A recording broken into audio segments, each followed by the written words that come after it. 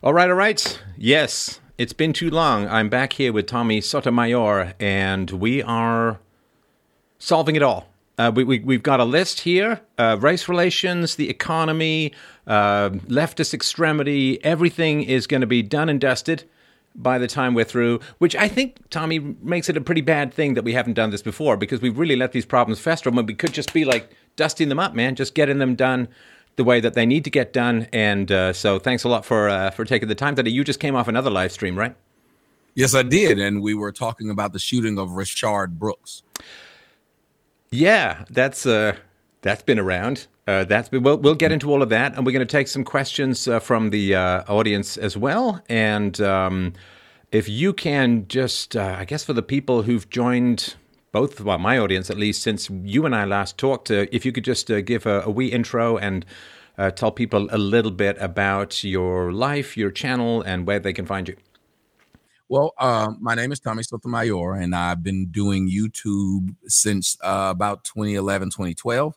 What I mostly talk about is men's rights issues, but of course, I talk a lot about social issues and dealing with the Black community. I have a movie out called A Fatherless America. You can buy that at afatherlessamerica.com. You can also buy it on Amazon. You can find me on my website at TJSKOC, or just look under Tommy Sotomayor and you'll be able to find me anywhere. I like to talk about men's rights issues and things that are facing America. And a lot of what we're seeing right now going on, I would still contribute to the fact that we don't have a lot of fathers walking around in a lot of these people's lives, and they're looking for something. Yeah, I guess technically we do have a lot of fathers walking around. They're just not walking around particularly close to their own children, that's new. I mean, it's bad in the white community. It's worse in the Black community, but it's kind of new. For those who don't know, like 40s, 50s, 60s, Black community was pretty strong. Black families were pretty strong. White families were pretty strong. And now it's what the great Jesse Lee Peterson has talked about, that sort of Black community is like the canary in the coal mine. And if you think it's only going to happen to the Black community, like family dissolution and the cratering of community and so on, man, just wait, I mean, it's going to happen to the Black community. Now it's spreading to the white community. Lord knows the East Asians are probably going to be the last domino to fall, but nonetheless, that is what's going on. And this is why I think the solidarity against these kinds of forces is really important. Mm-hmm. No, it's a sad situation that we have right here. America in chaos. I don't know what it's looking like up there in Canada. I know you guys have some awesome shows. I've been watching, the Mom Show by Ivan Reitman's daughter. I like Canadian humor. You guys got that on lock. Yes, well, I think things are a little less dire up here in Canada, which is why we continue to be slightly funny. A little tough to be funny in America at the moment. It's, cancel culture, a lot of hysteria. Yes. And should we, let's just dive straight in. Okay. So this is sort of my feeling just over the last couple of weeks, maybe a month or two, right? Which is that the media has just been blasting America with this sort of one-sided hysteria of, cops just hunting down Black guys, shooting them for fun, sport, and profit. And there's been this kind of line, of like, yeah, we don't want the cops gunning people down. We don't want police brutality. We get all of that. But I think that people were kind of like holding the line and pushing back and pushing back and pushing back on some of these, obviously they're not hoaxes. I mean, people were getting shot and so on, but just the nuance was kind of lost. The complexity was kind of lost. And it just became this like weird cartoon of like KKK guy guns down, innocent Black holding baby who was on his way to church after graduating from whatever, right? And I feel like there was this line that was being held, and we were kind of holding back this, well, what we're seeing over the last couple of weeks in the States, this blowover, this spillover, right? This breaking free of all restraint. We were all kind of holding back, and I sort of feel like over the last couple of weeks, the whole line broke. It's like there's like a couple of people, you, me, a couple other people standing there like, hey, what we all here trying to keep this from happening, kind of keep this from blowing up in our faces. And what's your thoughts about, I don't know, do you think that's a reasonable way to look at it? And if so, what the hell happened? Here's what I saw. I saw the world dealing with COVID-19. And I saw the world being shut in. And I saw the world running into issues where they wanted to get out. And then I saw one guy get shot on the news, Black guy, white cop. black girl, white cop. And I started to feel, and I remember saying to people, they're pushing a race war. They're pushing this because it's funny. The Democrats here in the United States are okay with the rioters being out and the so-called protesters being out, maskless and all. But literally the day prior to them doing it, they did not want America back open. They said it was dangerous that Donald Trump wanted America back open. People needed to stay separated. So which is it? Did people need to stay separated, or does the fact that I'm starting to feel that maybe racism kills COVID-19? No. See, I think what it is, and not a lot of people understand the complexity of the medical situation here. When you're confused by the media, it creates this antiviral force shield around you. So when you've been baited into hating your fellow man by horrible media race baiting, you're bulletproof. You become like Superman. And then the moment that you attend a Trump rally or go to church or try to open your business or get a haircut or go to your father's funeral or try, that whole magic shield just completely evaporates. And then, man, COVID just comes at you like a bunch of warriors in a CGI movie. It's crazy. All right, think about it. These leftists are the same people who were getting upset at celebrities for walking around without their mask, or celebrities going to visit other of their family members. I know a few celebrities who got in trouble because they found out they were visiting their family members. Yet all of a sudden being out in the middle of the street and burning down stores and tearing up Walmarts and Targets is fine because justice for one guy. And here's the thing that bothers me, Stefan. More blacks during these rallies have been killed by blacks than the cop who killed the black guy that started it. How's that possible that blacks during the rally, not even just in the cities, just during these places of rallying, more blacks have killed blacks during these events than the cops that led to these events? Oh, and places like Chicago, man. I mean, the lid is totally off the volcano as far as I can see. Mm-hmm. It's what was it? I think last weekend it was 33 people shot. I think 18 of them died. Like it's insane. 18 people dead, but we want to march and rally for things that make no sense. The shooting I just showed today of Renard Brooks, it was almost comedy. Maybe that's why so many people were watching, because I don't know how I see something and I laugh. It's a 43-minute video. For 42 minutes, this man was saying some of the most ridiculous stuff. He was quite drunk. But for the last 30 seconds to 40 seconds, he then beats up the cop, reaches and grabs their taser, and then shoots one of the cops with the taser. The cops then shoot him, and they burn down the Wendy's, and now they're rallying here again in Atlanta, Georgia. And I can't go get crab legs downtown because it's closed. And so I'm upset. I'm upset about this, but I'm just thinking, like, we here in Atlanta, we have our share of murders. We got a lot of murders. The black on black crime is really high, but no one marches for that. No one marches for the fact that these fathers aren't in their children's lives. No one marches for the fact that way more blacks die of lupus than cops, of high blood pressure than cops, of gout, all kinds of things than cops, but nobody cares about that. That concerns me as a black man, as a black father. See, this is, I think, what people outside, and look, I'm not going to sort of say, as I always try and push back on people saying, you know, blacks are not just like one thing, whites are not just one thing. It's a big complex ecosystem of you know, good, bad, and people in the middle and so on. But the level of sort of anger and rage, I think for people, I don't speak for whites, but I think for whites to sort of look at that and say, how much wrong would I have had to experience in order to be that angry about something? And they say, well, my God, there's got to be a lot of wrong here, because there's no other way that people could be that angry about everything. And I think that's one of the gaps that people have to try and bridge, that there is a lot of frustration and anger within certain sections of the black community. And you know, some of it has to do with institutions, some of it has to do with the war on drugs. I get all of that, and bad education and so on. But the level of anger, I think, has been really quite shocking to people, if that makes sense. And it's whether it's being generated or people are just kind of touching a third rail now is, I think, being kind of lost in the mix. But maybe you can sort of help people who haven't really been exposed to this level of tension and anger, because I know you've talked about it a lot in your show over the years. Where do you think it's coming from? It's stemming from, number one, Black people are easily pliable when it comes to the Democratic Party.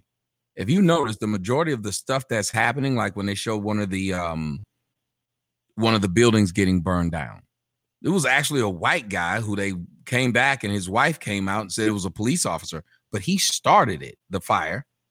But the Black people were like, yeah, let's do it. If you see Black Lives Matter, it's not a Black man that started this, but they will follow that. It's somebody else that's pulling the strings. If you look at what's going on, a lot of the Democrats are telling them it's okay to do this, like what's going on in Seattle. It's okay to do this, like what went on in Baltimore. In Baltimore, the mayor in Baltimore, I don't know if you remember this, when there were riots in Baltimore, the mayor said we should step back and give them room to loot and destroy. The mayor said this. So when you got people that is encouraging bad behavior, because it makes no sense that a cop shot a Black man in the wrong, so let's go loot the Gucci store. I don't understand how that's changing. And here's the big point that a lot of people aren't pointing out. I think that they're not only ramping up a race war, but they're pulling this rubber band called white people, and they're pulling it until it snaps. Because if you're white and you have a store and you hear celebrities like T.I. and Killer Mike say, well, it's okay to rob those white stores, just not ours. If you're white, what do you say? If you're white and you're sitting in your cars, I've seen some of those videos showing a white man in the car with his family and people on the middle of the expressway bust his windows and yell at him in front of his family. Eventually, you're going to get tired of this. And that's what's going to happen. It's going to snap. Because this group of people can only allow themselves to, white people have been flogging themselves for a while. White guilt is horrible. I hate white guilt. I hate watching white people tell me, I know what you're going through. You don't know what the fuck I'm going through. Excuse my friend. You don't know what I'm going through, and I don't know what you're going through. So why don't we talk to each other like humans and listen to each other like humans? Not every Black person lives the same existence. Not every white person lives the same existence. Someone called my show and said, white people are rich. I said, do you know there are more poor whites in the United States than poor Black? But Black people think whites are rich. There's a lot of misconceptions of people who never meet each other. So now you got white people afraid to speak. Right now in the United States, if you are white and you say one thing that is misconstrued as racist, and this racism is this huge cloud that racism is like porn now. It's like, I don't know what's racist, but I know it if I see it. Whatever a person calls racist, you got to apologize for it. And you have white people losing their businesses, losing their families, losing everything because of a word they said. Yet, Stefan, I can get on your show and say crack it is anything I say about white people and have no problem walking in the store. Sorry, I'm just going to need to fan myself a little here because I heard the C word. I know. That's it. I'm out. Steph's out. I need my smelling salts. But I can say whatever I want about white people, and celebrities have been doing it and doing it and doing it. Now, there's a third rail you can't say anything about, and there's a group of white people you can't speak on. For some odd reason, that white group is protected because it's anti-Semitic. But regular white people, I can say whatever I want to about white people, and especially a white heterosexual male, everyone can give it to you. You just got to take it and got to say, thank you, sir. May I have another? This is what we need to watch out for. Well, I mean, that's the question of Black privilege, which I know for a lot of people, it's like this big short circuit.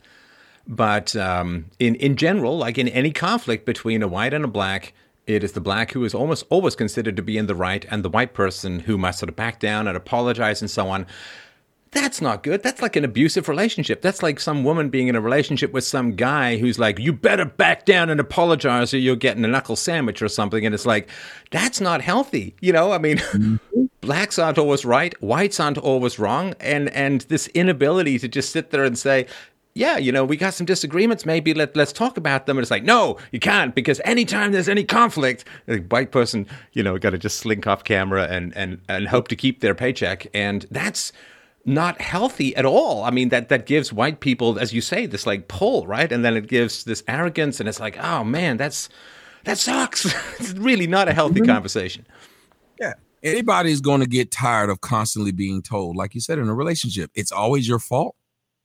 And I've seen it to where as long as white people say it's my fault and send money, things are great. But if they join the conversations, like on my show, I've had black people say, well, it's fine to have this conversation, but you're having it in front of white people. I was like, wait a minute, there's a black YouTube and these white people snuck over here? Like, I don't understand this. They're black conversations that only black people can have. But as long as white people can come over and say, yes, you're right, or here's some money, then the discussion goes well. By the way, you can hit that Cash App now. But at the point, as long as white people say, here's some money and things are okay, we'll let them in on the discussion. But if they even ask any question about why this is going, why this is happening, why are you doing this? Well, that's racist. Why would you ask me why am I burning down this store? And you know what's really funny is right after they burn down the CVS, they're going to complain that the neighborhood has no CVS. It's a food desert, man. I got to go so far to get groceries after we burnt down the local grocery stores. And now that is, that is really, really heartbreaking. And I hate using this racist word as a whole because it's kind of just invented by communists to destroy America. But to me, it's really so disgustingly disrespectful to the black community, as it would be to any community, to say nothing is your fault. Nothing is your responsibility. It's all around you. It's everyone else's decisions. It's structural this, it's institutionalized that, and you're just leaves in the wind. You're like fluff in the wind, and you can't make better decisions. Like that to me is so dehumanizing. That, I mean, if somebody came to me and said, when I was a kid, like I grew up pretty poor, very poor, a single mom household, as you know, if people had come to me and said, hey, man, there's nothing you could do about it because there's all this institutionalized stuff and you can't do any better and you're stuck down there and you've just got to accept handouts. And like, I would view that person like they were trying to take my spine away and put me in a wheelchair or something. It's like, for God's sakes, don't take my moral responsibility and free will, because if you take that, I can't get better at all. You know where that works, though? Once you get a community where you've removed the figure who typically wants to do better each generation, that's called a man. If you remove that figure, well, in all societies, guess which group of people likes to to have things given to them? The females. Well, now these females are raising these boys. So these boys are used to seeing someone being given something instead of them work for it. So that's why you have a lot of entitlement in the black community. But it's not entitlement through what we've done as far as we work for it, we deserve it. It's we're black, we deserve it. And that offends me because, like you said, I can look at myself and T.I. and several other these so-called rappers who say they came from the bottom and they made it. Like one of the biggest pro-blacks out there lives around nothing but white people in LA, and his name is Tariq Nasheed. It's hilarious. Tariq Nasheed hates white people, but lives around nothing but white people. All these celebrity leftists who are telling you how great black people are won't move their homes around all black neighborhoods. I don't understand that. There's a thing called white flight, but you've never heard of black flight. Well, sorry to interrupt you, man, but it's kind of funny, right? Do you know where Barack Obama bought his house? Didn't he buy it on the like a couple of blocks away from the bad neighborhood in Chicago, but he lives in the good neighborhood in Chicago? No, it's a new one. It's a new one. I think, if I remember rightly, it's off the top of my head. It's like $10 or $15 million house. Martha's Vineyard. Oh, yes, the new one. The new one. Martha's Vineyard. I got to tell you, I don't think it's it's not much of a brother-centric neighborhood. I mean, Martha's Vineyard, this is where they shot Jaws, for God's sakes. This is not, and it's like, okay, so he's made it.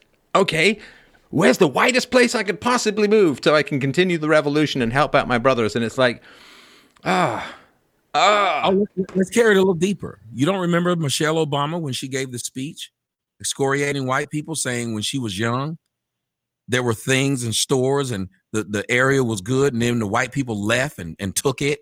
And if they had stayed, that her neighborhood would have been better. Well, ma'am, you didn't stay in the neighborhood. You left your own neighborhood. And as you said, you guys live in Martha's Vineyard, but you're still down for the people. I don't trust anybody that says these black people are great people. I just don't want to live around them. Well, Michelle Obama said to me one of the most dangerous things lately.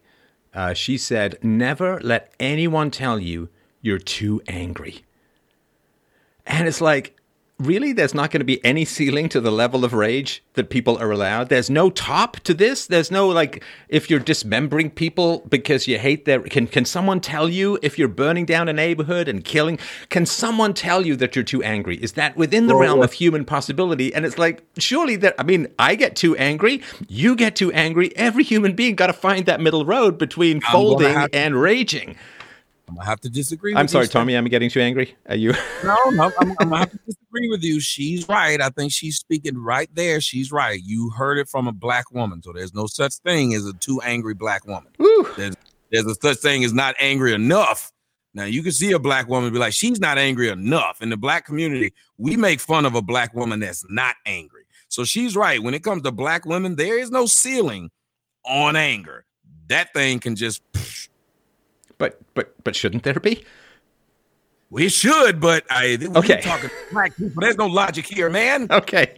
No, I just get killed. You better quit playing. At a time when America's half on fire, I think saying you can never be too angry, it's like you can never commit too much arson. You know, it's like, come on, somewhere we got to have some middle ground here because just taking the total ceiling off is crazy. You know, it's funny. Sorry, go ahead. Everybody wants to destroy stuff. Everybody wants to. We live in this Me Too movement moment where every woman had to admit that somebody did something to them. I'm trying to out whatever. You got raped by 3 men at Penn State. Well, I got raped by 4 of them. It's like everyone's trying to outdo everyone.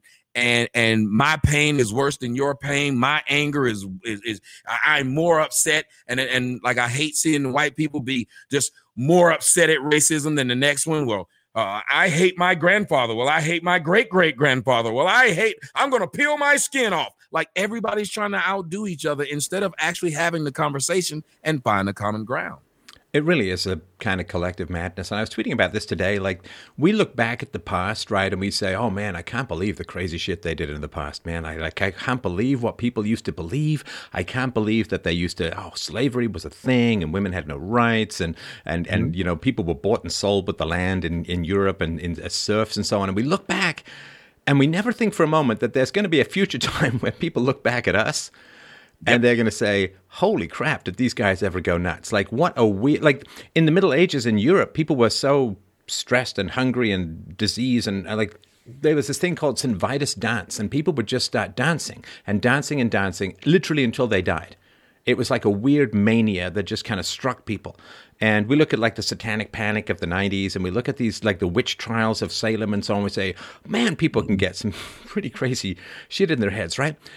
And yet we never think that we ever could be part of that same kind of crazy hysteria where nothing is ever enough and we're destroying people's lives for perceived slights that we can't even really define. And, you know, we all, gosh, lynching is so terrible, man. We can't have any of that extrajudicial attacks on people and just assuming guilt before proof and all that. And it's like, yeah, okay, enough of that. Let's just go do it. You know, it's like, that's just how we've come, and there's no sense of humility in the face of history that we're not perfect. We've got still a lot of stuff to learn. We've still got a lot of stuff to figure out, but everybody's got this moral purity thing, like they're just immune from error, and whatever they say is just perfectly right, and that gives them the right to do whatever the hell they want. Those people are called women. But if we could get back to women, Tommy, that would be great. Exactly. But it's funny. I thought of something the other day. You were talking about lynching.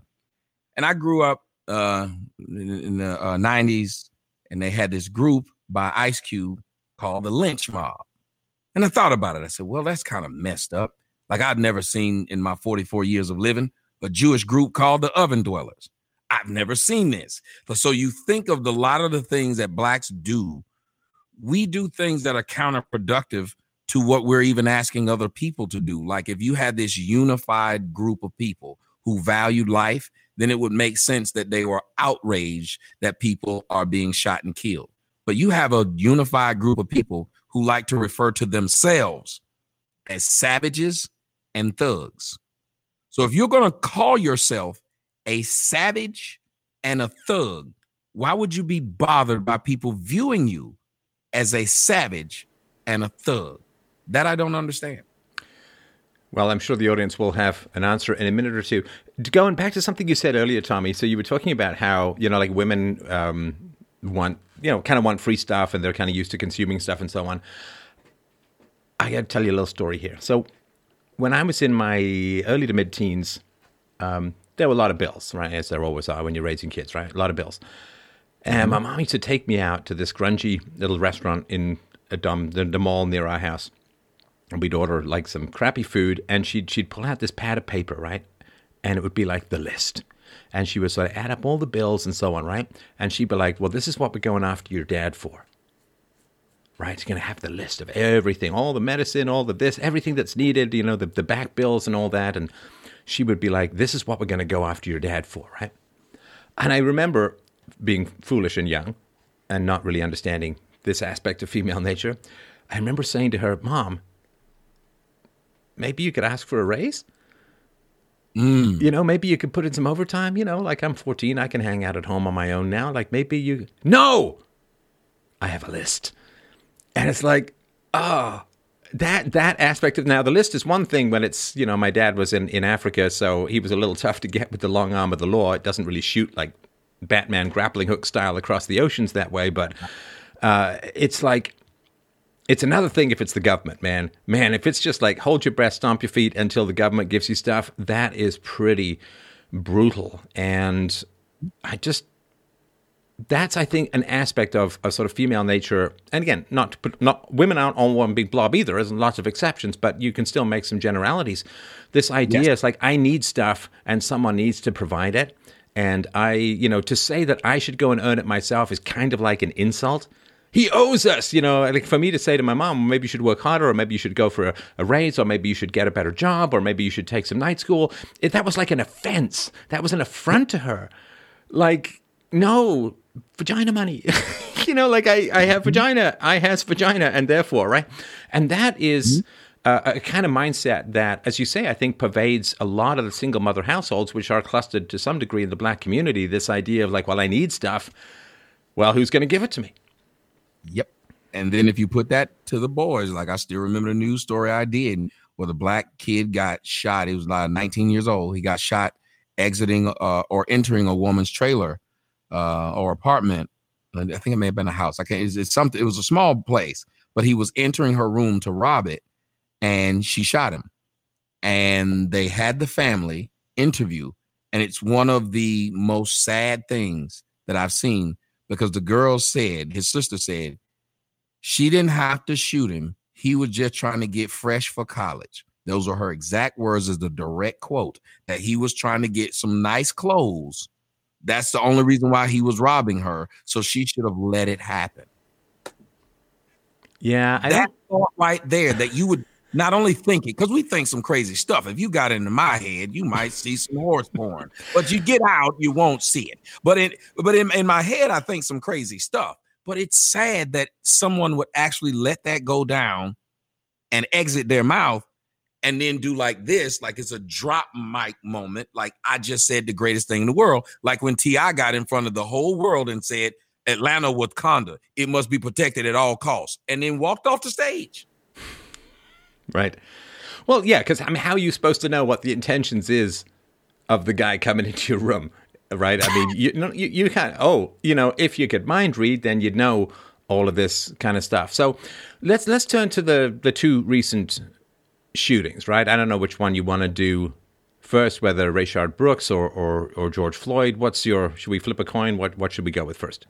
Yeah, you throw it out there, and I'll jump on it. Okay. So I got to tell you, man, when I first saw that George Floyd stuff, I'm like, oh man, it's like one of these weird twists in a story where you sit there and say, there's just no way that this could be anything other than what I'm seeing. Like some poor guy, the poor black guy, with the officer on his neck, dying and being choked out by this, and the guy not kind of smirking, but just sitting there looking relatively calm into the camera. But, maybe it's just an age thing. You just made me feel real young by referring to yourself as 44. I'm just going to take a moment for myself.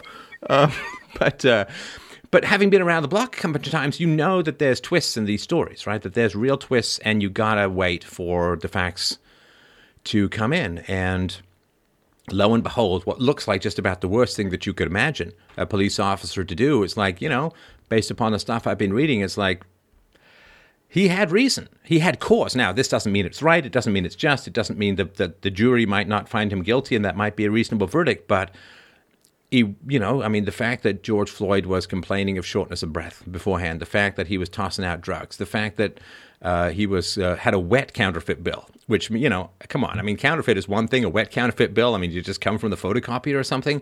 The fact that the clerk said to him, "Oh, just give the cigarettes back, man. You can just go." But he wouldn't do it. The fact that he did violently resist arrest. The fact that his heart seemed to be hanging by a thread. The fact that this was in the middle of a pandemic. That. Sorry?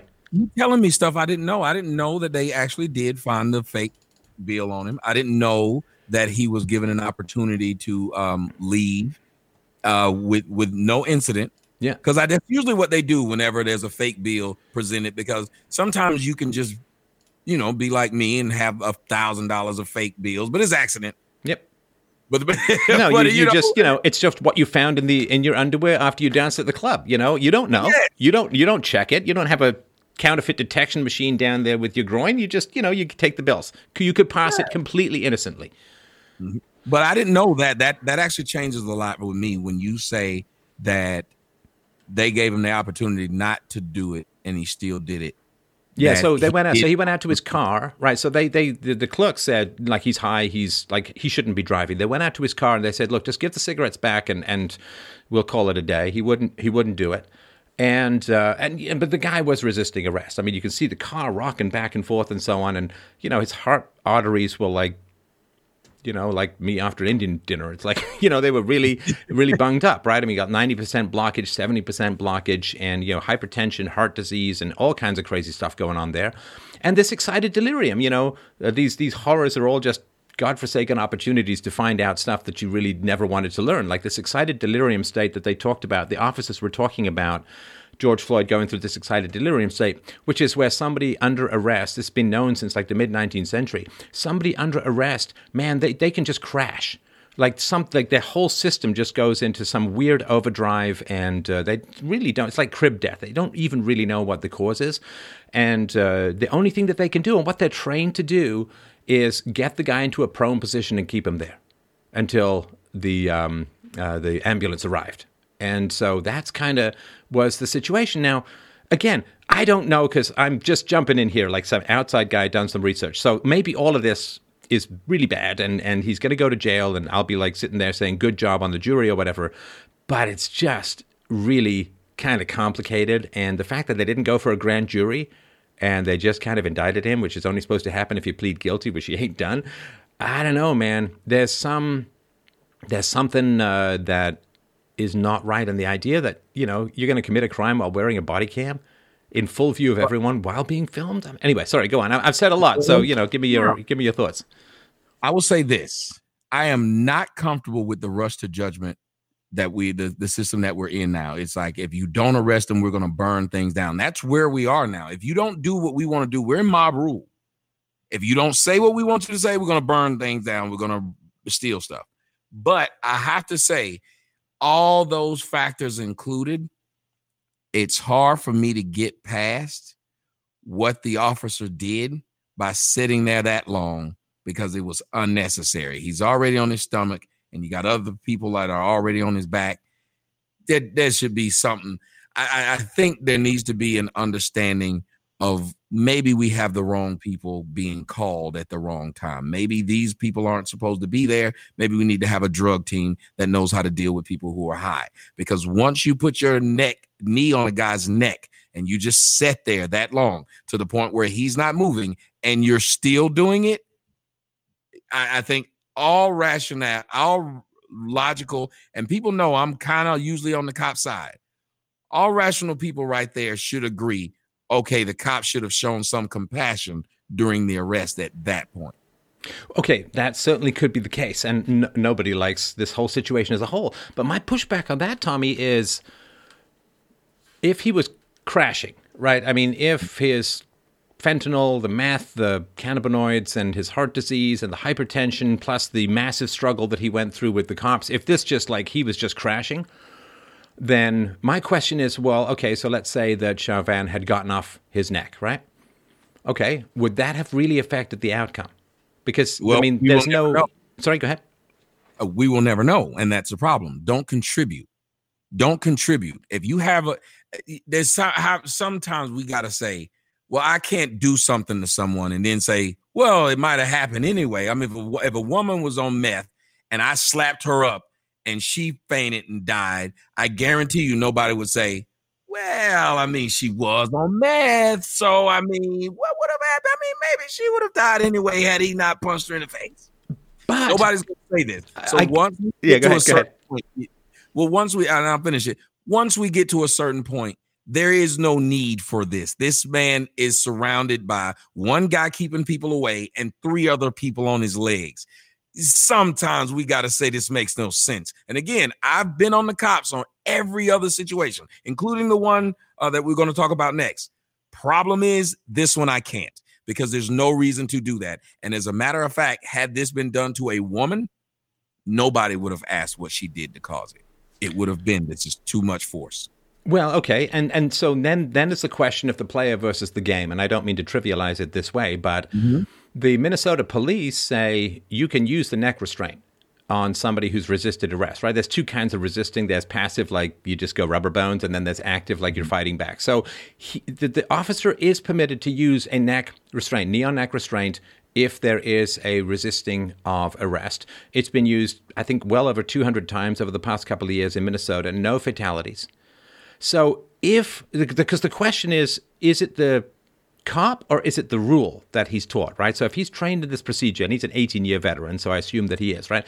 If he's trained in this procedure, and if they say, look, if the guy's resisting, you can use the knee, and if he's going through excited delirium, if his whole system is crashing, then you've got to keep him prone till the EMT arrives, then it just becomes tough. And then you might say, and I think it would be a reasonable question to ask, like, what the hell is with these stupid ass rules that just make no sense and get people killed? Okay, that's a whole other discussion. But if the guy's following procedure, it just becomes complicated. And yeah, was it too long? Absolutely. But do prisoners sometimes play possum? Yeah, they do. Right? They pretend that they've faded out, and then as soon as you ease up the pressure, they'll just rear up, and they didn't know this guy was having a cardiac arrest. But here's the thing. He's always already in cuffs. Even if he gets away from you, how far can he run? He's in cuffs. He can't move his arms, and me as a runner, I know I usually get a little more speed if I can move my arms and lean forward. Right. One. But number 2, you said this has been tried and true, and nothing's gone wrong in a long time. Well, let me throw a name out to you. David Carradine. David Carradine for years. Kung Fu guy? Yeah. David Carradine for years. They've been choking himself and pleasuring himself. Never went wrong. Wait, did he do this like whack off with a noose thing? Like full on? It only took one. Yeah? It only took one. Well, Tommy, if there's ever a guy I know to come to for research about this stuff, it's you. So I will let you unpack the entire David Carradine story for me because, you're the guy, man. You're the person to come to. So what's the story with this guy? Well, David Carradine enjoyed a little choke action on himself as he pleasured himself. He enjoyed this for years and did it with a nice Chianti and some fava beans. And he had no problem with it for years. And then one day he slipped. That's all it took. So what I'm saying is, if you're going to use some measure like that when you're putting something on somebody's neck, even if it never went wrong, if you write that down and you give somebody else that, they would read it and say, well, that doesn't sound like a good thing to do. And that's what I'm saying. Watching that doesn't sound like a good thing to do. There is no reason that a handcuffed man should have this done to him. And if you look up the story of Tony Tempa, it was a white guy. The same thing happened to him, except we didn't burn anything down. But the same thing happened to him, and they did that to him, and he was on drugs, and he called the police on himself because he knew he had fallen off the wagon, and he wanted help. He called the police. The police came, and they killed him. Same thing. They stayed on him until he stopped moving. Then they laughed at him. And the EMT got there, and the EMT was so mad at him. They were like, is he asleep? And the EMT snaps his glove off his hand. He's like, he's dead, you idiot. Like, y'all killed him. And that was the EMT's thought. You killed this man. And that's what we got to stop. But what did he die of? Do you know? Well, they were saying that it was because he was high. And as a matter of fact, the mom said they lied to her because and again, when you say people wouldn't do this with cameras, no, I realize that people will do stupid stuff with cameras. And it's funny. I had that same discussion with you, with my audience today on the show. I said, these police cameras and body cameras and people filming around has exposed both sides. It's exposed cops for being dirty in a lot of situations, but it's also shown that a lot of these citizens, namely the ones that look like me, are really dumb. And it doesn't matter that the camera's there, because before the cameras, I would have never thought somebody would hit a cop when they had no gun and the cop did have a gun. Now you have cameras, you see people are actually doing stupid crap. So these cops have been caught doing stupid crap as well. Many of these cops, there was one cop that actually has a body cam on himself, filming himself, soliciting sex from a woman to get out of a ticket. Filmed himself doing it. So dumb people are dumb. That camera doesn't stop us from being dumb. Hell, if you look in my cell phone, you'll see all kind of stuff I shouldn't have recorded. But because they got a camera on it, I did. I hear you, man. I hear you. Now, but of course, with George Floyd, the coroner, hired by the family also kind of confirmed this, right? But according to the coroner, no evidence of asphyxiation or strangulation, right? So he wasn't out of air and he wasn't out of blood when he died, and it's like cardiac arrest. Now, they say that it was involved with his arrest, which of course, right? I mean, it wasn't like he was, like your point, like you punched the woman and she died. It wasn't like that was just his day and the cops just happened to be there. I get that it was based upon the arrest, and that's why it would be real actually nice if Ellison had decided to release the actual officer cam here. Would actually kind of be helpful, because we don't know what the hell happened. Why did the first officer there pull the gun? Pull his gun out when he started talking to George Floyd. What did George Floyd say? Did he say, "I've got coronavirus," which he did? Did he say, "I'm going to spit on you, I'm going to bite you"? What, like, who knows what the hell happened to the point where they're sitting there saying, we can't let this guy up at all because of his breath, so to speak, is a deadly weapon because he's got COVID. That's a whole other. Sorry? Tase him. Is that bad? Tase him. If he's that much of a problem, tase him. There, you have a taser for a reason. Tase him. Sitting on him like that, there is no reason. I understand that a lot of people see it different ways. My only problem is people are trying to find reasons. A lot of people are trying to find reasons to say the cops did nothing wrong. In this case, there is no reason for the cops to have done what they did. You can make a case for, hey, the guy could call about the $20 or $10 or what it was. Hey, they were fighting with him and what. But I've seen the cops. I saw a white man fight with two cops and beat the crap out of him. Not one time did they get on top of him and put their knee on him. He was a swole white guy. They just fought with him. They didn't even shoot him. They kept fighting with him until they got him down and put the cuffs on him and tired him out. So that's what they did with him. They tired him out. They didn't put their knee on his neck, and I'm sure many of your audience saw this video because it was hilarious. This big white guy was beating the shit out of the cops. Beating the crap out of the cops. And as he beat the crap out of the cops, they just kept on fighting with him. Then it went outside of the restaurant, but he didn't get shot. So I gotta then ask, this didn't even seem like it was close to that, because if he was such a unruly person, there would have been no reason, and I gotta point this out to you, he would have never gotten in the cuffs in the cuffs in the first place. He would have never been sitting on the curb as we saw him, where he wasn't fighting in the first place. I'm sorry, something's not right about this story. What do you think the taser would have done to a guy having a heart attack? Well, I'm saying if you tased him before and if he had a heart attack doing that, then you can at least explain that by using this. We're not on top of him. And the man saying he can't breathe, he's not urinating himself. Like at that point, maybe you could have gotten off of him when he started urinating himself. I don't know. But I just assume if you have 4 people around the guy plus one, they had a plus one and a car.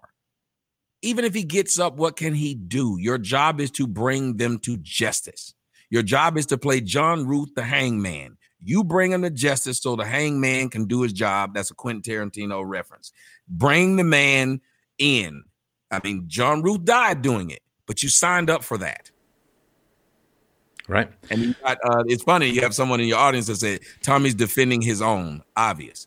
This is the one time in which I've been on the side of the cop. That's what, so it's on both sides. It's not just blacks. That's what bothers me a lot about people in my audience. I'll watch, and it'll be white people who've watched me say the same thing over and over again. I see this one thing, because if you come to someone for the truth, why would you get mad when they give you the truth, and then you jump on the race side when they don't agree with you? If both sides are really trying to do away with race, then let's just talk facts. Stefan and I are talking facts. He sees the facts one way, I see it the other. We're not seeing it color. We're seeing it by the way that we believe. And for someone to sit there and say a guy who's known around these parts as a coon is now all of a sudden protecting his own, that bothers me about some audience members and people who follow a lot of people, because they want you to parrot what they think. And when you don't, you become the enemy, the left and the right. Amen to that. And just for those who are listening on audio, when they're talking about the person being referenced as a coon, he's not talking about me. He's talking about himself. Just, just for those who are listening, can't see the video, just wanted to point that out. And listen, that's all could be exactly true. Like, your perspective could be exactly true, and they were kneeling on the guy too long and it was really bad. Okay, but that's a whole different situation from they just straight up murdered a guy. Right? Like, maybe he had this heart attack. They didn't deal with him soon enough. Maybe they should have got off him sooner, and so on. But that's all really complicated stuff. And that's what a court of law is for. And you're right. You and I aren't adjudicating this thing. And there's going to be a lot of information that comes out over time. And maybe the information will go the way that you see it. And in which case, you and I will be brothers in seeing it the same way, because I'll follow the facts wherever they go, just as you will. Yeah. Maybe they'll go more towards the way that I see it at the moment, in which case we'll meet there. But here's the thing, let's not burn down cities and say this is straight up murder when we have a difficult and complicated situation. It's complicated by the drugs. It's complicated by the resist. It could be complicated by racism. Absolutely. It could be complicated by the training that these guys have received. The guy who approved the neck hold, the knee to neck restraint happens to be black, the police chief who approved that, right? So we don't know. That's why we have a law system. That's why we're supposed to have innocent until proven guilty. And so you and I, we're debating sort of fine points here, and we it's really, really important that we have this debate. But if it's just like, hey man, it's straight up racist murder of a black guy, and if you disagree, you're in the KKK, it's like, that's not really much of a conversation now, is it? I mean, this back and forth is really good. Yeah, we got to stop both sides. And you got to stop the other side from saying, well, the only reason you agree is because the guy's black, or the only reason why you agree is because you're a leftist.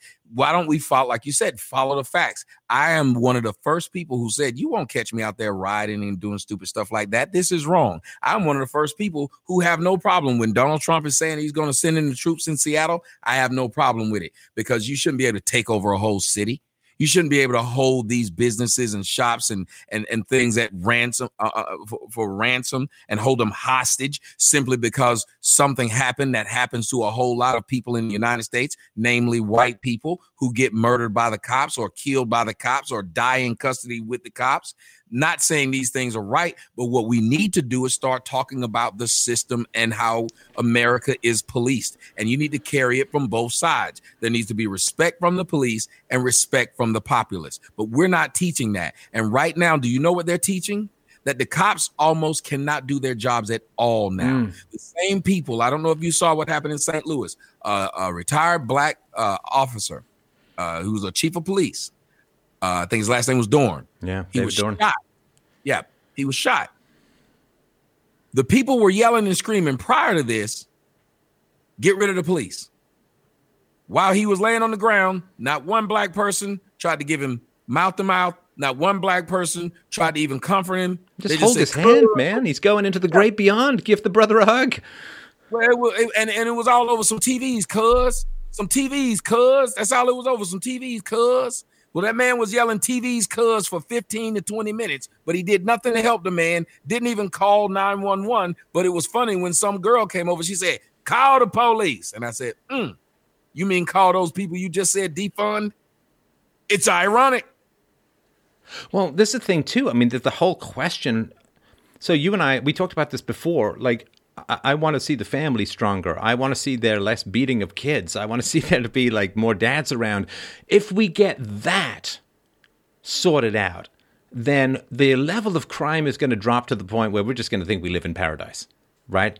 And so for me, this whole question of, like, right now we're dealing with some pretty dangerous elements within society, black, white, you name it, right? Dangerous elements within society, people who are raised without respect for rules, people who are raised without empathy, people who are raised without fathers. Fathers are the ones, particularly with boys, who teach you how to temper your anger. Women cannot do that. Women cannot teach men how to temper their anger. My God, we were just talking about this with Michelle Obama. You can never be too angry. Yes, you can be too angry, and it's really important that we remember that. And so right now we're kind of dealing with this big wave of crime. And if we say to the cops, oh, well, you can't do this. Oh, well, you can't do that. Oh, well, you got to do this. And if we put too many rules on them, there's a sweet spot. Obviously, we're trying to find it here. If it's too far, then the cops get too brutal and too dehumanized and do too much brutality. If it's too little, then the criminals run rampant through neighborhoods, the cops are paralyzed, and you get the Ferguson effect, and we get many more bodies. So it's not an easy answer. And everybody's just saying, oh, well, the cops should just arrest whoever they want and do whatever they want. And other people are like, well, let's just defund the cops. And it's like, well, we got a big problem because the family got so screwed up after the 1960s. So we got a big problem with a very aggressive section of population, irrespective of race. And now we've got a problem that if the cops are paralyzed, they're going to run over those communities and people are going to get killed and it's going to be a bloodbath. And if they're too much, then there's too much police brutality, which is dehumanizing and brutal, and people are going to get killed that way. Because we screwed up the family so much, we got to find a sweet spot until we can start to fix the family. And that sweet spot is really complicated. And I just, it's just a shame that we can't have these kinds of nuanced discussions, but it's all just like, well, defund the cops or stand up for the cats in blue no matter what. It's like, come on. I mean, it's a complicated thing we're trying to deal with here. Yep. And each police department is different. Each city polices their people different. I think one of the things that could help these cities is that they have more police who are from those cities or who reside in those towns or wherever they police. Number two, we need to have more citizen involvement. We can't have police trying to police areas where the areas say no snitching. So if the people are saying no snitching, if they're raising their kids up and saying F the police, but we also have to make sure that we look out for, like out in LA, they've had it like 4 or 5 times. One of the most corrupt police systems out there where they have a gang. You look it up, Vikings. They had a cop gang. They all had tattoos and everything. And they were, look them up. If people don't know about that, they were called the Vikings. They were akin to just a bunch of white cops who were racist, who had like a group. And they all had tattoos. And they would go out and perform some of the craziest stuff. You go look, it happened in a city here called Oak Cliff. The cops were murdering hookers and throwing them out in the streets. So they're a bunch of bad cops. They're a bunch of good cops. They're a bunch of bad citizens. They're a bunch of good citizens. And what we need to start doing is, as cops, more cops need to turn in bad cops, and more citizens need to turn in bad citizens. If everyone did their job on a micro, we'd have more success on a macro. And we got to be able to fire cops. And we got to be able to fire teachers. Cop unions and teachers unions, those unions are way too hard to break. Yeah. When you can catch a teacher in bed with a student and still say, we're going to put it in front of the board and we're going to give them like, wait a minute, we got them on Instagram. Like, it's sometimes you should be able to circumvent this. You are 1,000% correct. Well, because, I mean, we hear all about the Catholic Church and pedophilia and so on. But, man, you are much more likely to be sexually assaulted in a government school than you ever are in a church. And the amount of sexual predation that goes on in government schools is like just jaw-dropping. And just go look it up, people. I mean, it absolutely is staggering. just how much sexual predation is. And in New York, they got these things called rubber rooms where the people who've even like really been down the road of convictions and stuff like that, they're still, well, we're waiting on it, and you can still get paid, and you can go play some Candy Crush in this room, and you can't even fire people who've really gone down the road this way, and that's just so horrendous. I mean, talk about running a system for the adults that's supposed to be designed for the kids. I mean, it's really, really horrendous. And you know why we don't care about it, right? I'm gonna go back to that place where my sweet spot, women. As long as women are doing it to guys, you got, and I had to say it on my show all the time. Hold on, stop saying I wish my teacher had did that to me. Many guys will tell you it might have been fun, and you did get your friends telling you good job, you lost your virginity at 8 or whatever, but it has a profound psychological effect on how that boy, when he becomes a man, how he views girls and women. It is not a easy street. And the majority of guys who've been touched like that by an elder woman, they have a hard time formulating positive relationships with women. So it is not a good thing when we go around touting this. But for some odd reason, the United States knows this happens a lot. Our cities know this happens a lot. The women get a slap on the wrist. They get home. They get arrested and have to put the ankle monitor on for a couple of weeks. They're right back out there. But if a guy does it, let a guy look like Brad Pitt and a 16-year-old girl say, I want to sleep with him. Doesn't matter. He's an evil guy, and he's got to go to jail for 50 years, and he's just a horrible person. That's why the teachers we don't hear much about it, because, well, in the Catholic Church, it's priests, it's males. Oh, yeah, I hadn't thought of that, of course. Yeah, it's a female thing. And this is the thing, too. Like, I mean, I was fortunate to go to sort of an all-male school for a little while when I was young. But I think, Tommy, like most kids who are growing up these days, most boys, you grow up, if you're at a single mother household, you're generally kind of at the low end of the economic spectrum, to put it as nicely as possible, which means you're kind of around a whole bunch of other broken up families, because the two-parent households can kind of rise out of that welfare trap pretty easily, or that low rent trap. So you have your mom as your authority figure. You go to daycare, and who's running the daycares? Who's in charge of the daycares? Well, it's the women in general, right? Then you go to school, and 90% of the teachers of primary school are women, because they drive out the men by calling all men who want to work with children pedophiles, as this cliche, right? And so it might be like your early teens, maybe mid-teens, until you finally come across a male authority figure, and then people try and sell you this crap called patriarchy. And it's like, wait a minute, why did I have to wait till I was a decade and a half old before running into a male authority figure? If men run everything and control everything, it's just so bizarre. Yep. It's sad on a lot of levels, to where men are being raised like myself. I was raised around a house full of women, went to school being taught by nothing but women, and then got to be an adult and said that I run the world. And I don't remember running anything, saying that the patriarchy is bad. When I watch how bad the matriarchy was, because I grew up in it, I saw how dysfunctional a bunch of women can be in a household. You see how dysfunctional women can be now once they gave them the Me Too movement. What did they do with the Me Too movement? Every woman came out with a story, and then when it come to find out that they lied, nothing happens. Look at what our justice system does. We have this thing called perjury. Yet women are able to go and perjure themselves and say, this guy got me pregnant, and he didn't. He's been paying child support for 8 years. Come to find out it's not his. You're in a marriage. She gets pregnant by someone else. The courts say it doesn't matter. The fact that they even believe that we must find a man to pin this on when it comes to a child. So we'll give you money for the state, but we are going to find a man. And there's this guy in Chicago who's paying child support for a kid that isn't his. And the judge told him it would not be fair that this kid doesn't have a father. So ordered that man to pay child support anyway for the best interest of the child. These are the problems. These are the things that I would wish some of these men would go out and protest about that.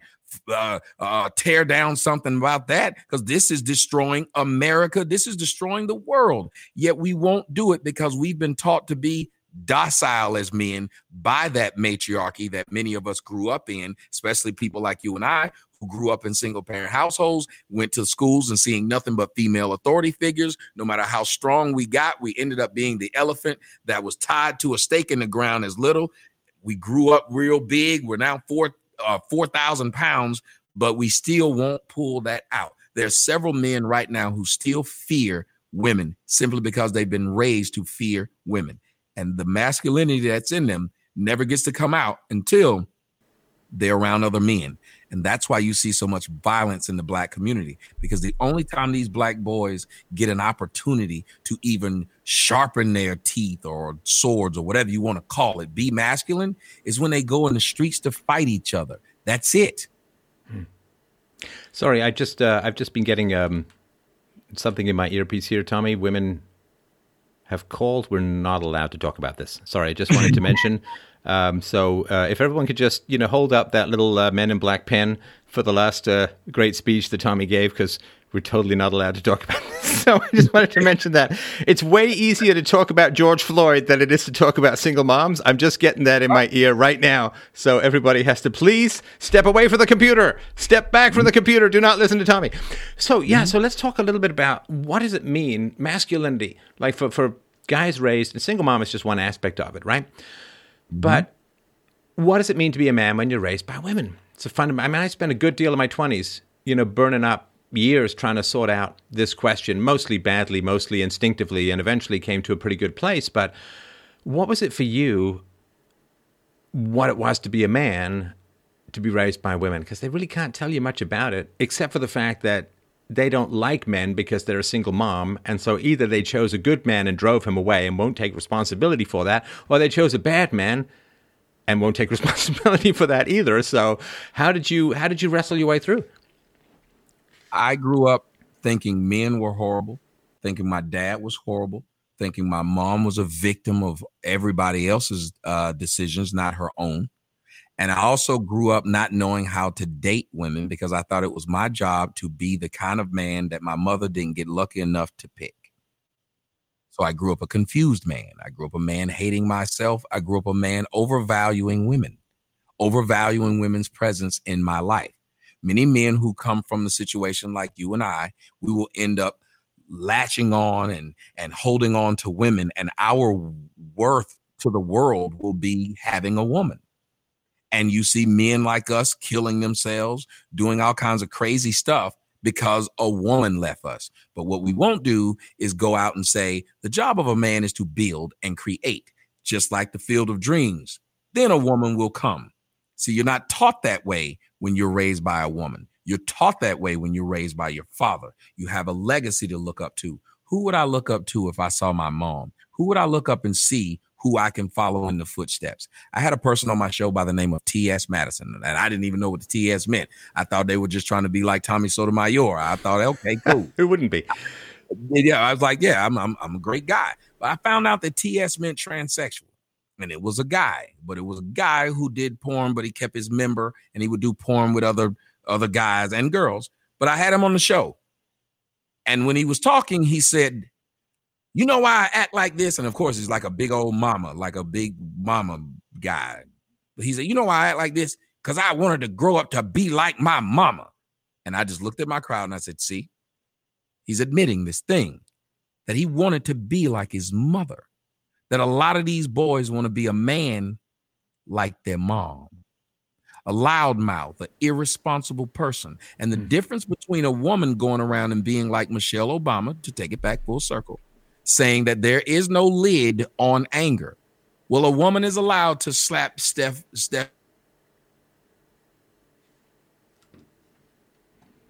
Oh, we lost Tommy for a sec. I'm sure he'll be right back. He got a fight on his hands. Yeah. Problem is, they don't realize it until it's too late. The George Floyds don't realize it until it's too late.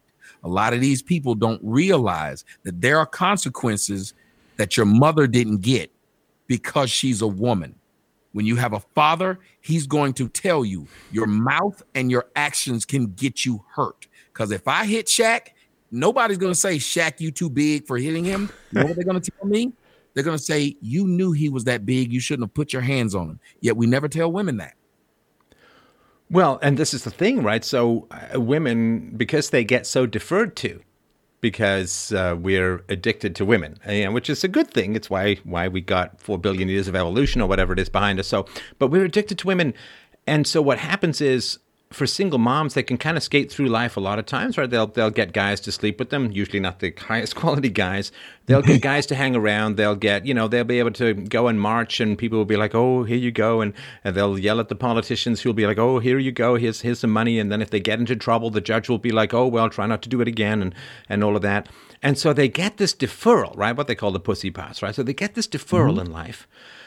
And then when I look at, sort of to jump into Rayshard Brooks, right? I mean, this idea that there are going to be some serious consequences to what you do. Well, we as a society, due to white knighting, due to simping, due to being manginas, due to some genuine, care and concern for women and so on, we tend to shield women from the consequences of their own decisions, which, as you say, you that doesn't happen to men. And so if you're raised with this, I'm bulletproof, I've got the ultimate, TNA shield and armor, and it's like then we all rush out. It's like it's like this old joke. I remember telling this in one of my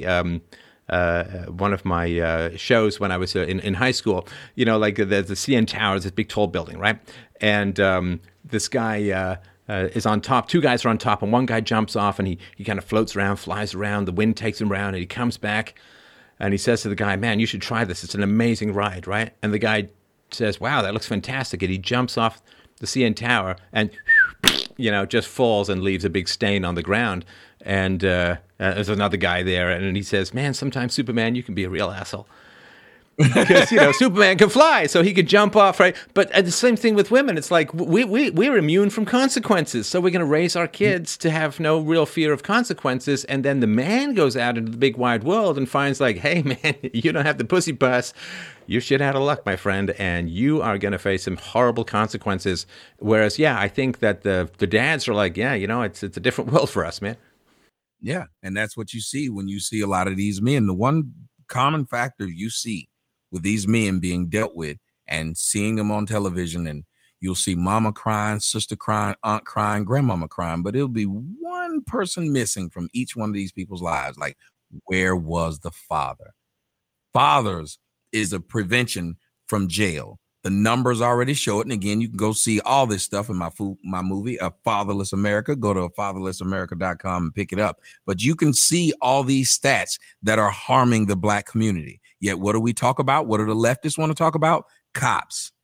It's not cops. By the time the cop has gotten your kid is too far gone. I don't care how racist the cop is. By the time a cop encounters your kid, the kid is too freaking far gone.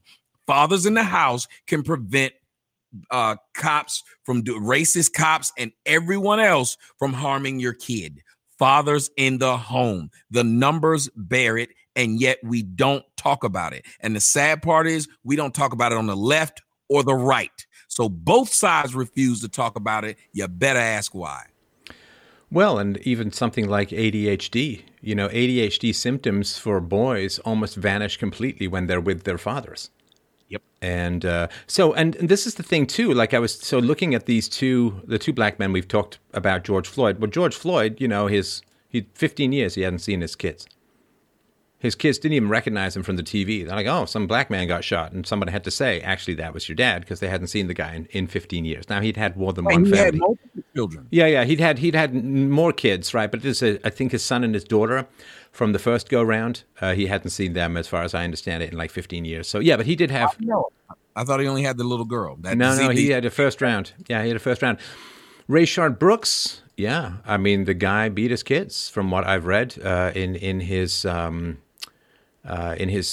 criminal complaints and his police records and so on. And this issue as well, because the abuse that I was reading these studies about, like black girls saying that, as far as, being sexually assaulted, 40 to 60% of them sexually assaulted by black men before they turn 18. And I've been trying to raise awareness about this for a long time. Can we at least talk about this? Yeah, let's talk about police brutality. But for heaven's sakes, can we also talk about stuff that society as a whole can't kind of rush in and fix? Like we can pass police reform, we can raise amount of money, or we can try and fix schools and so on. But what we can't do is stop that. And that is the single mom thing a lot of times, right? So kids are 30 times more likely to be abused if there's a non-biologically related male around, right? Dads are the shield for this kind of stuff. I always think about like these creeps, these pedophiles and so on. First thing to look is they say, hey, is there a dad around?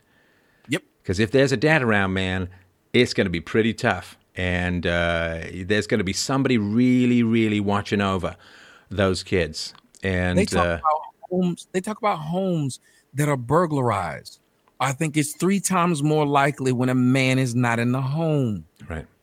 Just something as simple as that. And ADT won't put that commercial up, but ADT will quickly tell you all criminals who break in houses are white. Have you ever looked at the ADT commercial and wonder what happened to the black burglar? You can't be stereotyping, man. Come on. That's not right. That's what I'm saying, but you're more likely to be robbed by this person that you're going to now tell me I can't put on the commercial because I'm racist. Do you understand that we have white people doing things to their detriment? Like, I'm going to say something that's going to piss some people off. I planned on doing a video it's about time, man. I'm going to say it to you. I think white people are stupid for racially mixing with black people. Go on. You and Muhammad Ali, right? Well, let me tell you why I think they're stupid. Because they're creating their own genocide, not black genocide. Because every time you create a mixed kid, apparently the mixed kid is black. And now when I'm looking at people like Jesse Williams and all of these mixed or biracial people that are out there saying F white people, then why would a white person create one? Seriously, your offspring is going to hate you. Look at how many of the mixed people who are saying screw white people. Well, so Colin Kaepernick was raised by a white family, if I remember rightly, and he doesn't seem to be a big fan of the people who saved him. They saved his life. So I don't understand why any white person would mix with a black person when the white child or the mixed child is going to say they're black, and to prove their blackness, they're going to go out of their way to say that I hate white people. There's no way I would do this. There's no way as a white man, especially, I could create a kid that does not identify with me at all. I'm black. Wait a minute. I didn't have anything to do with this. Nope. I'm black.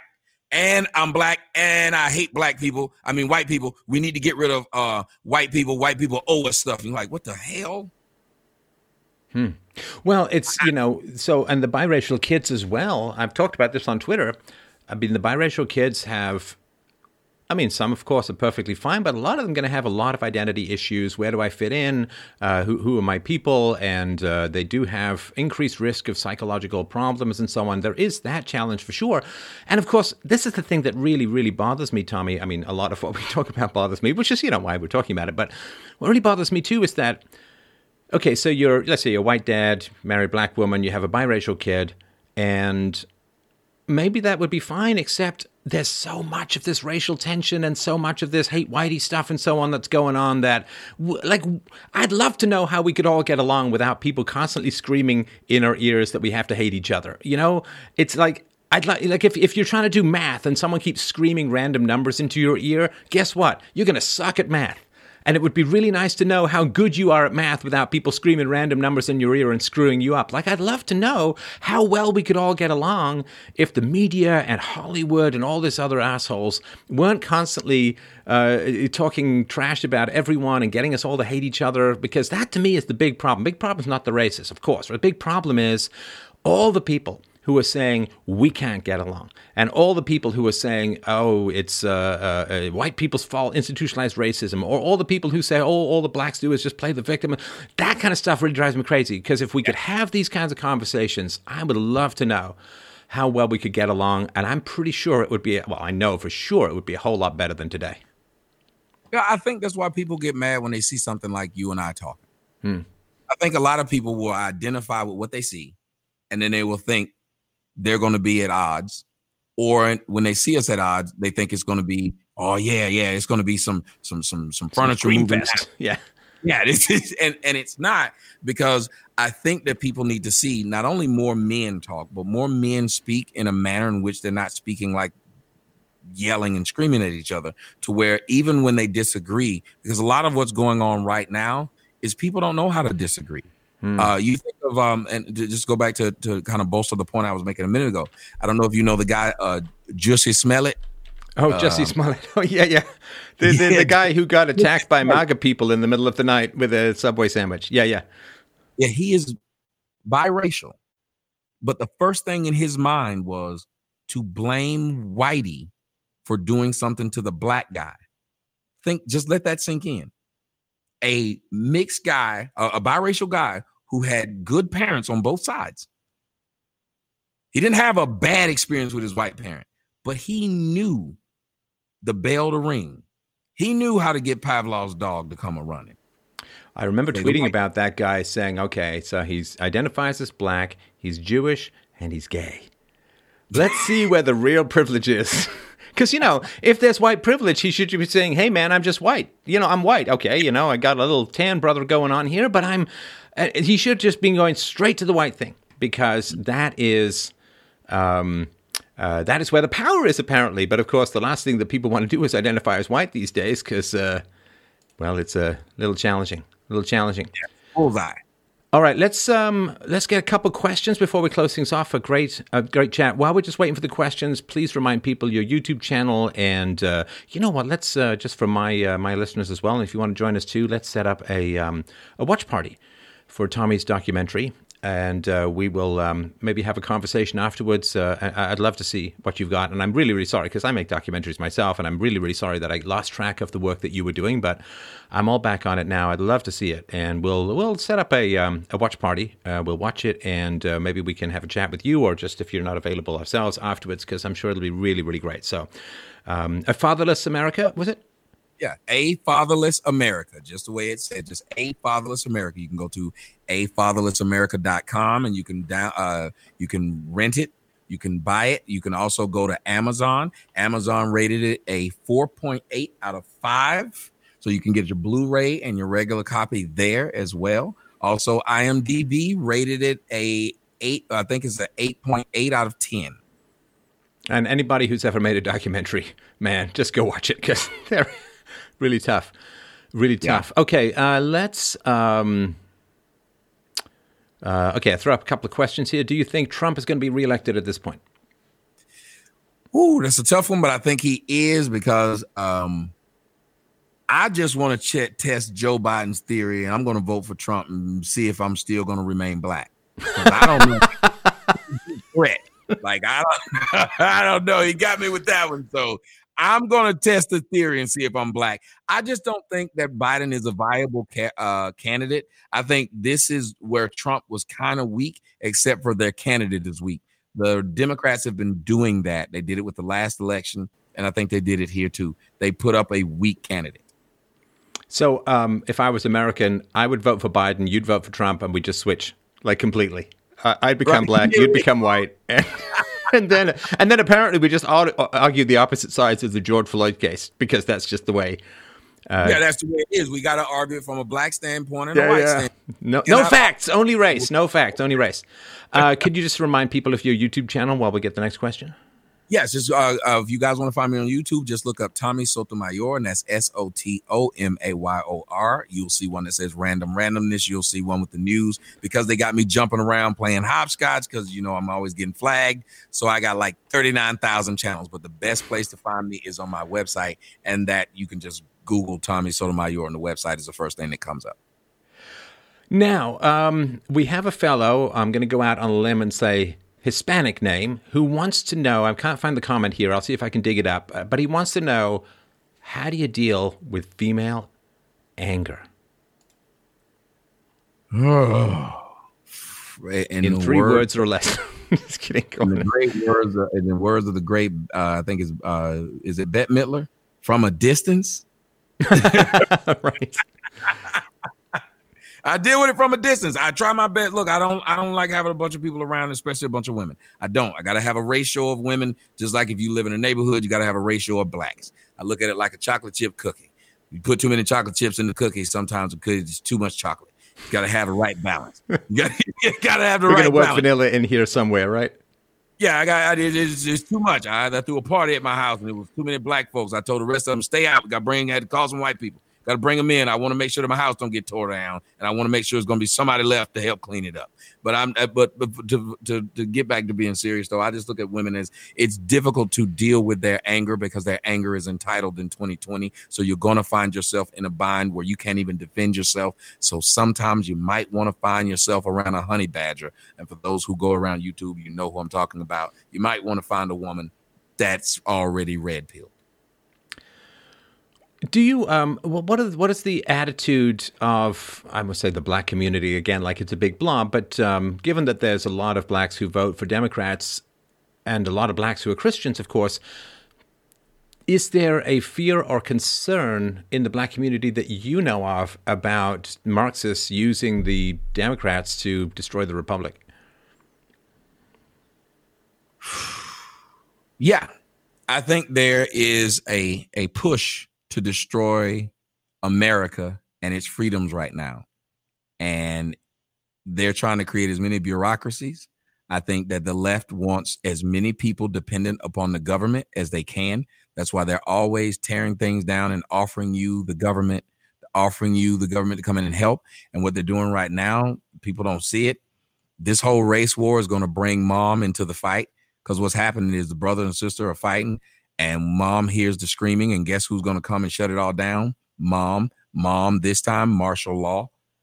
This is being called upon. This is being done on purpose, because the people who make the most out of the system, the leftists, the people who get the most out of the system, is the people who make sure that the people are dependent upon the system. That is the first wave of why they are getting rid of fathers, because you get rid of fathers, the dad becomes the government. And you see what happens in the black communities, especially when they're one day late. And these things have been done on purpose. This wasn't like, oh, they really were late. They were late a couple of days to see how dependent these mothers were on welfare. And they saw them out in the streets begging, where my check at? Where my check? They realized that these people are that dependent.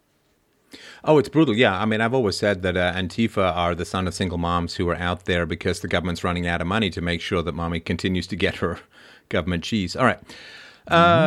What's Oatmeal Guy says, what does Tommy think of tech censorship? I guess, what has your experience been with that?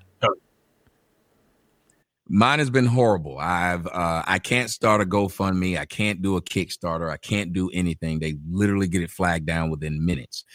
It's amazing how we live in a society, and that was just the small snowball that got dropped on the top of Mount Everest when they started doing it to me. And now what you have is complete cities being shut down at the whim of the people who do nothing. Yeah. Mitt Romney, right? Yet we don't want to acknowledge the majority of Americans do nothing to help America. You're both so interesting, says Funk Nuts, that YouTube considers you dangerous. Keep it up.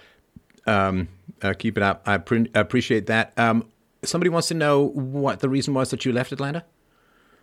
Oh, I'm back in Atlanta. I left Atlanta the first time I went out west and ended up loving it when I went out there. I'm from Atlanta, and I went out west just on a whim and just drove out there and found that I had some celebrity, and I ended up staying out there because I enjoyed it. It was getting work. I was cast in a couple of movies, and I liked the weather. I'm used to seeing grass and trees. So when I went out there, I saw desert for the first time and ocean and stuff like that, and I enjoyed it. So I ended up staying in Phoenix, and I moved back to Atlanta as my daughter was entering high school because I want to be here for her when she graduates, and then I'm going to go back west when she graduates in 4 years.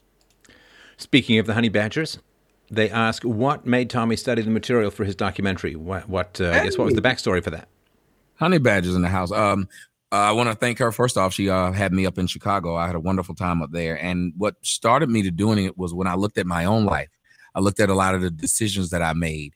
And then I went to this thing called jail. It's a weird place where they put you in this thing for 24 hours, and 23 of them, you're locked in there. So while I was there, I was only there for like a week. But while I was talking to a lot of guys who were there, and I noticed one thing. The majority of those men who were there talked about, one, they had no father. And two, their messed up relationships from women. So they weren't talking about race when they were in jail, oddly enough. They kept talking about how women, mothers, and girlfriends had ruined their lives or set them up and be put in there. Something we don't talk about. Brian Banks, he went to jail. Movie came out. Nobody wanted to see it.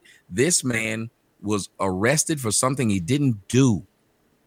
And nothing happened to the woman who got paid $1.3 million after lying on him. There's no outrage. And this happens more than cops killing someone. Yet there's still no outrage. Nobody wants to tear anything down. Nobody wants to burn anything. So I said, you know what? I'm going to be the person to burn something.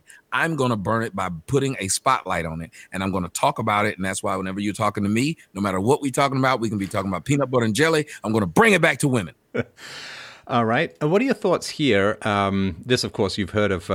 Why put up with rabid women, butthurt, hashtag MGTOW. What are your thoughts on the men going their own way or avoiding getting into relationships with women at the moment? I think it's a good thing that the guys who are getting vasectomies, things like that, men are opting out of marriage completely. I talked about that in the movie where men are saying that there's no reason for me to get married. I had a video a long time ago, it went viral. And I said, marriage is for broke men. If you broke, go ahead, get married. I think all broke men should get married. I cheered with what happened to Adele. Good job, fella. And if you notice, the women got mad when anytime a man wins the money, they're upset at him. He should be a man and not take that money. He should be a man and let her have custody of the kid.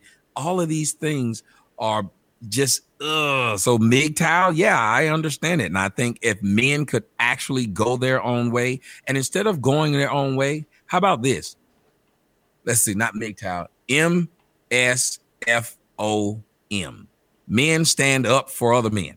Standing up for other men. We watch men get railroaded and we say nothing about it. We watch a man have to pay $30,000 a month of child support and we laugh and giggle. Do you understand that there's a cap on medical malpractice, but there's not a cap on child support? If you make it, they can take it. That's insane. We men laugh when it's so bad that when the commercials come on, they always show a man get hit in the balls by a football or kicked by somebody. We laugh at it. Well, why can't we laugh at a woman getting kicked between her legs? Where's the joke about a woman getting kicked in the breast? None of this is funny.